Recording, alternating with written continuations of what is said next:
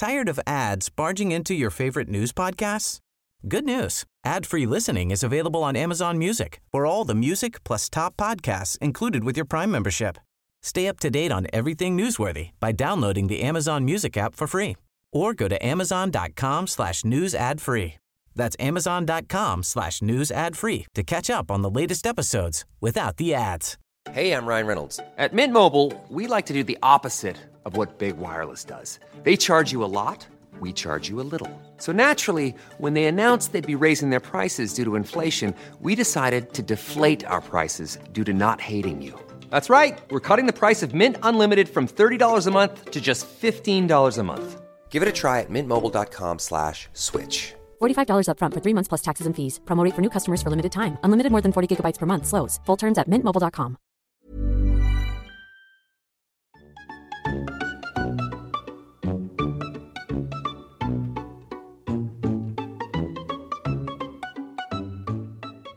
Hello and welcome to the Randomly Generated History Club, where 3 non-historians pick a year at random and try to learn things about it. I'm Will, and I'm here with my 2 friends, Anna and Ant. Yes. Hello. Yes, Are you hello. here? From those 2 normal people. This week, we are talking about the year 937, as chosen for us by our distinguished board member Patrick, and I'd like each of us to give our 3-word preview, please, of what we're discussing today. Anna.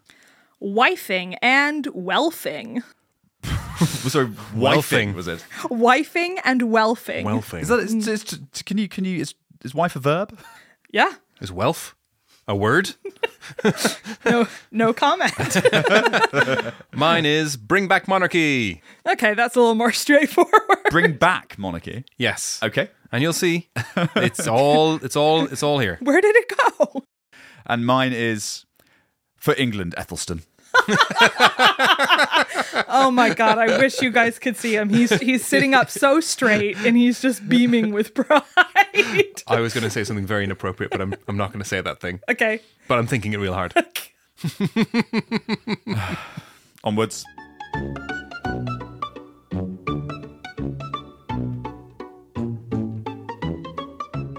This week, I'm going to talk about the Battle of Brunanburh. And thanks to our esteemed board member, Patrick, for suggesting this one. It is some absolute classic English battling. Thank you to Patrick and apologies to everyone else. Yep. No apology from me. So, the Battle of Brunanburh was fought in 937 between Ethelstan, who was King of England, who, for the avoidance of any doubt, was the good guy. And on the other side was an alliance between Olaf Guthrifsson. Yeah, the Norwegian, right? King of Dublin. Oh, never mind. Oh, right, because the Vikings were in Ireland. Yeah. We covered this previously, yeah. And God, Constantine we've the learned Second, something. King of Scotland. Oh, Constantine. And Owen, King of Strathclyde. And the battle is significant because it has quite a claim, really, to be seen as the origin of English nationalism, which, as we all know, has been a force for purity, honour, and enlightened good in the world ever since. And Tesco 3 for 2 meal deals. Yeah, I'm assuming they all had like, it's all part of it. They all had 3 lines on their shirt blaring in the background. Why not be proud of a bargain? We're a capitalist society. We should be proud of that. Okay. So Ethelstan's victory ended up preserving the unity of England. And we'll come to that in a moment. So the background here is that the good guy, King Ethelstan, had defeated the Vikings in York in 927, 10 years before. And following that, King Constantine of Scotland and the other neighbouring kings had to accept that Ethelstan's overlordship of that whole area and they had to then put up with him asserting his control of that area. And there was a beautiful period of British peace until 934. And then Aethelstan got a little bored, and as is only natural, he invaded Scotland. And We've all been there. that happens. And that caused some problems because it became apparent to his adversaries that they then really did need to gang together and form an alliance to defeat him. So that's what they did. And the leader of the alliance was a baddie called Olaf Guthruthson, the King of Dublin, as we've discussed. And this is really the start of what we all know then continued throughout history, which is... People ganging up on England. Yeah, effectively. Yeah, so the Irish especially attacking the English. Who were just minding their own business, being English in England. Wow. Oh, boy. Wow. And Guthruthson was joined by Constantine II and Owen, as we've said, of Strathclyde. And these guys had all been enemies separately, but then they agreed to put those differences aside to try and deal with Aethelstan. And so in August of 937, Olaf sailed from Dublin with his army to join forces with the others. And so that leads, if you the dates, we know the date was August 937 when he left Dublin. So people are working kind of from that to say that the battle then probably took place at about October. But for such a consequential battle, there's hardly any sources. So the English at the time were far more fighty than righty. and so there are a few plausible locations for the battle, but it probably took place in the modern town of Bromborough with the Wirral near Liverpool. And we have some details from the Anglo-Saxon Chronicle. Okay, can I sorry, yeah. What is a Wirral? I still don't What know. is the Wirral? It's the little peninsula, right? That's kind right. of by Oh, okay. Liverpool. Where Birkenhead is. It's right across That's from not Liverpool. obvious. Like It is obvious if you've done your Sporkle Counties of England quiz as many times as I have. Okay, so It's they're just a at place. The Wirral. The Wirral is a peninsula. So at the Exactly. peninsula. Okay, good. Yeah, it's Just beautiful. funny It's English very- words it's for things. Very beautiful. Okay. And Is it a county? we know No, some it's in details of the Merseyside. from the Anglo-Saxon Chronicle, which was the most widely read blog and gossip column of the day. And we also know that Aethelstan's army travelled north to meet the invaders, and that, according to another source, Guillaume des Anglais, they drew up in their positions and there waited for their fate, together on that stark clear night under the stars in the deserted field. And the following day, the battle commenced, and we think it lasted all day. This is like, we have no details, basically. So, Well, if you work backwards from the number of the people that died, and then work out how many deaths per second there were, Yeah. it probably equates to an all-day battle, yeah, right? it was a whole thing. Yeah. And We know there were swords. We know there were horses. actually, interestingly, swords don't really come up. So, This is a big boxing match. it was just fist fights. From the poem in the Chronicle, this is what was written. So we think the English clove the shield wall, hacked the war lime, I don't know what war lime is, and with hammers leavings. There lay many a soldier of the men of the north, shot over shield, taken by spears, likewise Scottish also, sated, weary of war. So we've got shields, we've got hammers, we've got spears, but actually no swords. No Wall swords, lime, okay. whatever that Wall is. lime, yeah. War lime. No idea. So Olaf then, quite rightly, fled and sailed back to Dublin where he belonged, and with the remnants of his aggressor army, and Constantine similarly escaped to Scotland, and we don't know what happened to Owen, actually. But according to the poem, then the Northmen, bloody survivors of darts, disgraced in spirit, departed on Dingsmere in nailed boats over deep water to seek out Dublin. Okay, I have several questions. No. Nailed boats. Survivors of darts? So they went to Liverpool for the darts. Classic outing. Classic outing. Lads Couldn't on get tour from tickets Dublin. to the Alley Pally, so Yeah, they went yeah. up to Liverpool. Yeah, so I think that is what they're suggesting. Okay. And then they departed on Dingsmere. On Dingsmere. On Dingsmere. Like rubber dinghy type thing. Or is it a place? I think it's a water. Okay. I think it's like a river. Oh, yeah, the Dingsmere water. Just the Dingsmere water on the Wirral. Brilliant. Great words, England. Anyway, Ethelstan's victory was amazing and was total, and it certainly prevented the dissolution of this united proto-England, but it didn't serve to unite the whole of the island of Britain, obviously, because the other kings had just gone back to where they were before, in Scotland and Strathclyde. So that still needed to be done later on. in English history. It's on the to-do list. It's also very much firmly on the to-do list, where it remained for hundreds of years. But the important Arguably still remains today. still, yeah. yeah, it's not a done deal. But importantly, the main thing is that those awful Irish Oh my and God. Scottish bullies were beaten, and the poor English never really interacted with them again, as far as I'm aware. That was the last of it, yeah, for sure. So there you have it. The Battle That's great. of...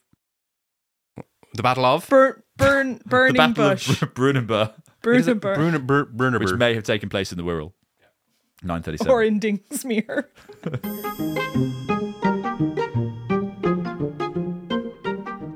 Well, I today talking about wifing and wealthing. I'm mostly in Burgundy, which at this point in history stretches from east central France, where it is currently, but in this time it went all the way down to the Mediterranean in what's now Provence, and is right bordering northwestern Italy. And from 879 to 933, it's split into Upper and Lower Burgundy, each with their own rulers. A man named Hugh of Arles.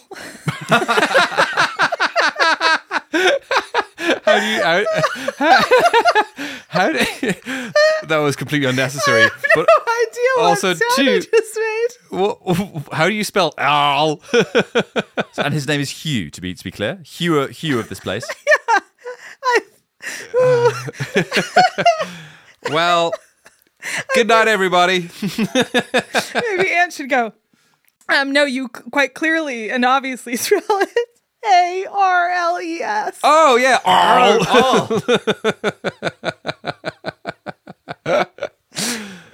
Exactly. Hugh rules Lower Burgundy. This is incredible. All right. I've just done a lap. All right. Hugh rules Lower Burgundy, and a man named Rudolph II rules Upper. And Rudolph eventually unites. Oh no. It's just still there in my head. Rudolph eventually unites Upper and Lower and becomes the king of Burgundy. He's really leading the way. He's yes, history suggests his nose was incredibly bright. Blended in with the wine.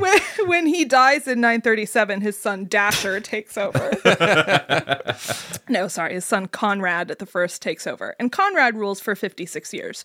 So there's this transition of power in 937. And there's some intrigue there. There's infighting. Someone trades away the Holy Lance, the one that pierced Jesus. The actual The Holy actual Lance. one. I mean, obviously, massive. Everything's got a price though, asterisk. right? Yeah, true. Yeah, he trades it for a couple of provinces in eastern France. Worth it. Totally. Great wine country. It's just, the most boring sort of bog standard history stuff, right? Holy Lances.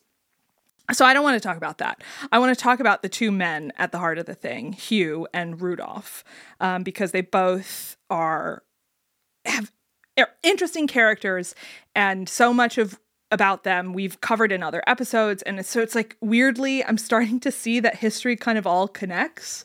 Yeah. And it's possible that In I've this sort of linear formation year on year. Yeah. like learned something from this podcast. And so it's not great, but I'm going to talk about it anyway. So I'll start with Hugh. I'm not going to say where he's from again. He had been the ruler of Lower Burgundy, and he's a real wheeler dealer. He eventually becomes the king of Italy, and he wants more territory, but he's constantly butting heads with Rudolph. They're fighting over the lands in Burgundy and beyond in this sort of Well, it border depends on the region. season, isn't it, when they butt heads, right? And Yeah, exactly. Their antlers. Well, Hugh's got the big antlers. Rudolph's got the nose, so it's a whole thing. One tactic that Hugh really likes to employ is a strategic marriage. Ooh. This is going to blow your mind. His first wife is named Willa, and she is the widow of Rudolph I, aka the mother of Rudolph II, the guy he's fighting. Yeah. So he becomes the stepfather of Rudolph II. Yes. That marriage ends. Presumably he's not a very good stepfather. his daughter by his second wife is named Alda, and Alda marries a guy called Alberic of Spoleto. Alberic is the son of Marozia. Do you remember her in the 916 episode? She and her mother Theodora were the Theophylacti, who were the mistresses and mothers of various and they said popes. all these bad things about them. Yeah, exactly. So they like controlled the papacy in the 10th century. So Hugh's daughter marries Marozia's son, and then Hugh marries Marozia. Oh, okay. Making him both the father-in-law and stepfather of Alberic. Alberic is not a fan of Hugh and actually stages a coup during Hugh and Marozia's wedding. Nice. Which is a great time for cooing. No one is expecting it. If you do it right after Single Ladies, it's great. So Hugh manages to escape by sliding down a rope, which is awesome. But Marozia is captured and imprisoned for the rest of her life by her son. So that has dramatically different fates, all on account of not having two ropes. Yeah, exactly. You know? Oh, like what a horrible husband to not have an escape rope for your wife. Yeah, that's the second marriage, I think. That's the third marriage, which I think is not a great one, considering that his wife is imprisoned. And for his fourth and final wife, Hugh goes back to his roots and marries a woman named Bertha, who was the widow of Rudolph II. Was that just her nickname because she had so many children? No. Her name is Bertha of Swabia. Bertha of Swabia. Yeah, I don't know what Swabia is. Somewhere in Germany. So he marries Bertha, who is the widow of Rudolph II, a.k.a. the guy Hugh had been fighting with over Burgundy, a.k.a. his former stepson. Yeah. So he is now married this guy's mother and widow. I'm not going to lie, Anna. This is extremely complex and I'm totally lost. I know. Just basically, Hugh is marrying... He is anyone. Everyone and anyone. And all of them are sort of connected to this guy, Rudolph. So anyway, they get married in 937. To the surprise of no one, it is not a happy marriage. And it should go without saying, but Hugh had numerous mistresses and illegitimate children. And he's just using all these strategic marriages to try to gain more territory. Which he doesn't really, because Rudolph ends up winning. Anyway, that's Hugh, top-notch guy. The other main character is this guy, Rudolph II, who was the one who had united Upper and Lower Burgundy. And he's a member of the Elder House of Welf. And the House of Welf is, as we all know, a Frankish noble dynasty of European rulers that can possibly trace their history back to a man named Edeko, who was a confidant of Attila the Hun. Oh. It's not clear why they're called Welf, but remember several episodes ago when Ant talked about the Guelphs and the Ghiblians? Yes. So setting aside the fact that they're not Ghiblians, the Guelphs are the Welfs. The Guelphs are the Welfs. The Guelphs are the Welfs. Is it like all Guelphs are Welfs, or is it just some Guelphs are Welfs, but all Welfs are Guelphs? All Guelphs are Welfs, but not all Welfs are squares. Oh, yeah, okay, good. Good. So the Welfs are really just stuck into the history of Europe. And in 1050, there's this elder branch and a younger branch. And in 1055, the last elder Welfian dies childless, leaves all his possessions to the younger House of Welf. And the younger House of Welf becomes an incredibly powerful dynasty that eventually contains several Holy Roman emperors, among other notables. And the younger House of Welf have the most incredible names and titles, which you know I love. So I wanted to share a few of my favorites. Chief Welf. Eric the Winner. Nice. Good. Henry the Middle. Frederick the Turbulent. Welf the Fat. No way. Yes. And then so direct. A series of Ottos. Otto the Child, Otto the Mild, Otto the Strict, Otto the Evil, Sleepy Otto, Doc. Sleepy Otto, Autobot. Otto the One-Eyed, Otto the Lame. And the final thing to note about the younger House of Welf is that it goes all the way to Queen Victoria. No way. Oh, wow. Is she a Welf? She's a Welf. I mean, Widow Widow Empress likes fries. It goes all the way to Queen Victoria, so by extension it goes all the way up to King Charles, the current king, but of course their house name changes to Saxe-Coburg and Gotha and then later Windsor. And it's all a bit muddled up. Like, it's not a perfect chain of succession by any means. And the table was way too complicated for me to really make sense of. But in keeping with the high historical standards of the podcast, let's just say that King Charles III of Great Britain and Northern Ireland is 100% a direct descendant of a man named Welf the Fat. Just for a second, though, imagine you are a king somewhere in Germany. Yeah. You have thousands of people worshipping like God. You've brought in tax reforms. You've overseen warfare and pestilence, and you've brought your people through this. And for decades, you've served your people very well, and then your fucking court accountant or historian calls you Welf the Fat. And that's all you're remembered for. Well, maybe it was a thing at the time, like when people got gout, they were kind of proud of it because it showed that they were able to afford that much luxury. Like, I guess being called Welf the Fat was probably better than like Welf the Skinny, Welf the Wayfish. That's your most positive attribute, though, as a king. Yeah. Yeah, you would prefer Welf the fair-minded or the victorious in battle or the decapitator of Germans or whatever. Anyway, Hugh, Rudolph, two interesting guys, one wifed, one Welfed. And that's just a little, albeit confusing, soap opera taking place in the 10th century in Europe. That was delightful. That was great. Really love that. At some point when I was saying Welf so many times, I felt like I was in a fever dream and I couldn't really get out of it. Welf.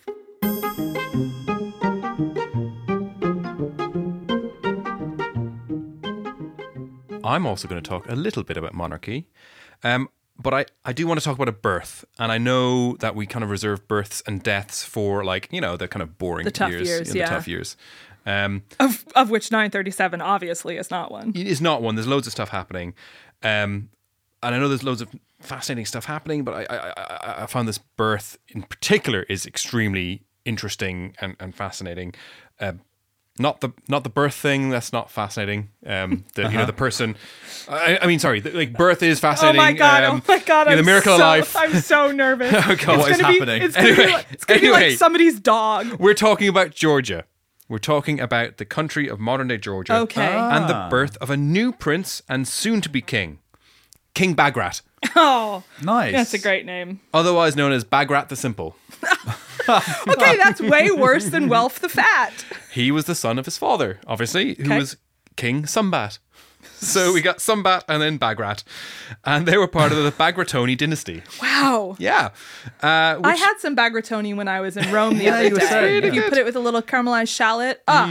Wonderful. They were the rulers of an area of Tau in Georgia and the Kingdom of Iberia, which was kind of goes back hundreds and hundreds of years. We don't really know the full origin stories, but maybe sometime established in the 5th century where they sort of fought Arabs off the land. Hang on, the Kingdom of Iberia? Like Spain and Portugal? No, Tau and specifically the Bagrati dynasty, sorry. Oh, okay. And consolidated the kingdom, and it was kind of this religious cornerstone of Georgia, and it was also it was on one branch of the Silk Road running through it, so hence why there's a lot of money going through the area. But effectively this kind of quite old but unknowably old area of land that has sort of back and forth between rulers, and then the Bagratonis came in. I tried to list myself as unknowably old on my Tinder profile and it got rejected. So the Bagratonis or the Bagratovians, they've got very different permutations of Bagrat. Yeah. So we're going to go through a few of them. They did claim descendancy from David of the Bible fame. So King David, which I also claim. And it's said that maybe they came from Israel around the year 500 AD-ish. But, again, who the hell knows? The kingdom was split, though, at one stage between 3 sons. So one was Bagrat the First. So we're not talking about Bagrat the Second. Who took Tau and the Anatolia. And then the 2 others. And there's lots of infighting and back and forth and who was taking supremacy. This did settle down into sort of status quo. There's a lot of infighting. There's a lot of outfighting as well with Armenians and basically anyone around there to try, as they try to sort of establish the settled state. And in 958, Bagrat II took over from Sumbat and took on his titles and lands, except a really important one, which the Byzantine Emperor gave to Sumbat as the Kuropalates, which was a senior title for sort of rulers within the Byzantine Empire. The core of Pilates. Kuropalates, which is best at Pilates. Yeah. It means in charge of the palace in Latin, but it just is a senior ruler title. But Bagrat the Simple, the second one, didn't get that because he was too, I think, simple, weak, and he was weak not core. He was not the favoured of these three sort of semi-kingdoms as well. Sad. So Bagrat II was basically a bit part of the whole Georgian miasma and the political intrigue. But there's a chap named David III of Tau who was the main string puller, and but him and Bagrat were in cahoots. They sort of Bagrat II supported him, and against those pesky Azerbaijanis as well. Those plucky upstarts got on the wrong side of the Byzantine Empire, and they decided to put to right, and they sorted them out. But then there was a bit of a plot where Bagrat II and David III thought, hey, maybe we could actually establish ourselves a bit more and more independent from the Byzantine Emperor, which didn't really go down well, and they were defeated, and as such they had to cede their terrain, or David III had to cede his terrain upon his death. So he said, my lands will not be inherited by my children, it will become properly in the fold of the Byzantine Empire. David III was a Georgian? He was a Georgian. He was one of the three Georgian kingdoms. Yes. And he and Bagrat were friends. Him and Bagrat were friends, best of friends. And they were technically in the Byzantine Empire. Yes, technically part of the Byzantine Empire. Okay, all right, I'm with you. Okay, I'm there. Good. So the Bagratoni dynasty lasted a really, really long time. After this sort of incident here, Bagrat III took up the mantle of top Bagrat, and America's next top Bagrat. There was a bit of a fragmentation in the 15th century. The 15th century? Yeah, Jesus! Yeah. All right, we've skipped ahead. It lasts a long time, so this dynasty goes on and on. I did skip to present day. And until the early 19th century, when Russia annexed the three kingdoms, which were Kartli, Kakheti, and Imereti. Oh, God. Which is possibly where the biscuits come from. And in the Russian Empire, they were a prominent family of aristocrats. I knew when I was writing this I would get this wrong. I knew I would say that wrong. Aristocrats. What charismatic aristocrats those Russians are. So one of them was Bagrat is a good name for a cat, though. Bagrat the cat. Bagrat the cat. So one of whom was a Russian general and a hero during the Patriotic War of 1812, who was Prince Pyotr Bagration. Oh my God. Bagration, I think. Try it a couple more times. Bagration, I think. It's spelled Bagration. Okay. Anyway, so... a bag ration, like an MRE. So their sort of status and power was, still consolidated until the Red Army took over Tbilisi in 1921. And most of the Bagratoni family left Georgia and sort of fled because obviously they were the rich poshos that communism didn't really gel with that much. But to this day, there is still descendants of the Bagratonis that are very powerful and influential. And there are people within Georgia that would like to establish a constitutional monarchy.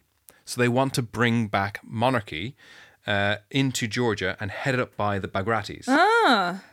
Maybe they look at the success of the House of Wealth and see we can have that as well. And the chief Bagrat at the moment is Prince David Bagratoni Mukraneli. I'm assuming Mukraneli is another. Is he Irish? Family. He's not. Mukraneli. It's M-U-K. So but there's other Bagratonis in the mix that come from one of these three other kingdoms that they descended on down. So there's a few people that could lay claim to the throne. If they were to establish one. Prince David is probably the front runner because two of the Bagratoni clans have now since married, and there is a new prince called Giorgio Bagratoni, or Bagration. He's like 8, but he's potentially the... So right now? Right now, he's about 8, 10, something like that, whatever. Like right. He's a small Bagrat. But he could, he's like chief candidate for Georgian monarchy to be the Which king. Again is like not going to happen. Well, no, it could do because people want it. Okay. Some people want it. Not a lot of people. Some people. I want it. Team Bagrat. I'm on Team Bagrat.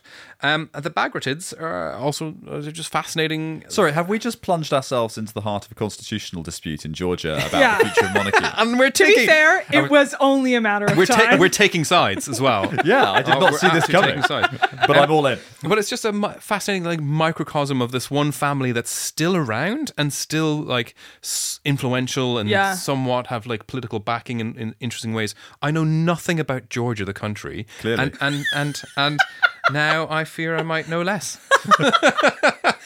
Well said. I mean, There you go, the Bagrats. That goes for all of us. I'm not sure what's just happened, but I'm going to go back and listen to how many different variations of the word Bagrat he says. I promise there are you, 4. 14. there actually are. So this is actually written down. This Bagratoni, Bagratavonian. Oh no, I don't want you to done? have to say them all again. Bagratites, I think, or Bagratis. Bagratids. There's a bunch of different ways you can Bagrat, stop.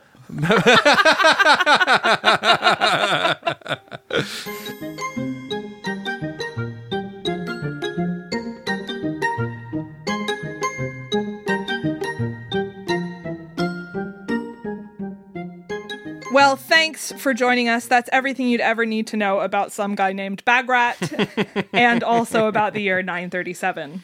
Yes, all that's left to do. Will, please boot up the random number generator and let us know what we're doing next. Absolutely. I am booting it up now and feeding it its bag rations. That's very good. And the next year is 1102. 1102. Nice. There's some Bagrats in the mix. There is. They're Probably definitely- some Welfs. Some Welfs still around. And who did you talk about? Oh, the Britons. I'm not going to do a crusade. And what are you covering for your topic? Yeah, good luck in your crusade this week, by the way, Thea, thank you very much. Yeah, it's going to be great. It's been long in the planning. It Yeah. really has. Yeah, it's going to be weird to record this without you, but we'll keep your memory. Who's it alive. against this time? The crusade. Yeah. Against Are you going classic? the forces of communism. Okay, gotcha. Yeah. Well, good luck in like Venezuela. Venezuela? No, not Venezuela. Who am I thinking of? I don't know. Cuba? Cuba, that's the one. Good luck in Cuba. Oh my God. We have to stop. Patrick, look what you did to us. Thank you for your patronage. Goodbye. Where did Venezuela come from? Isn't Venezuela kind of... Yeah, super, like, not communist. Well, yeah, I'm they're just going like... to stop recording.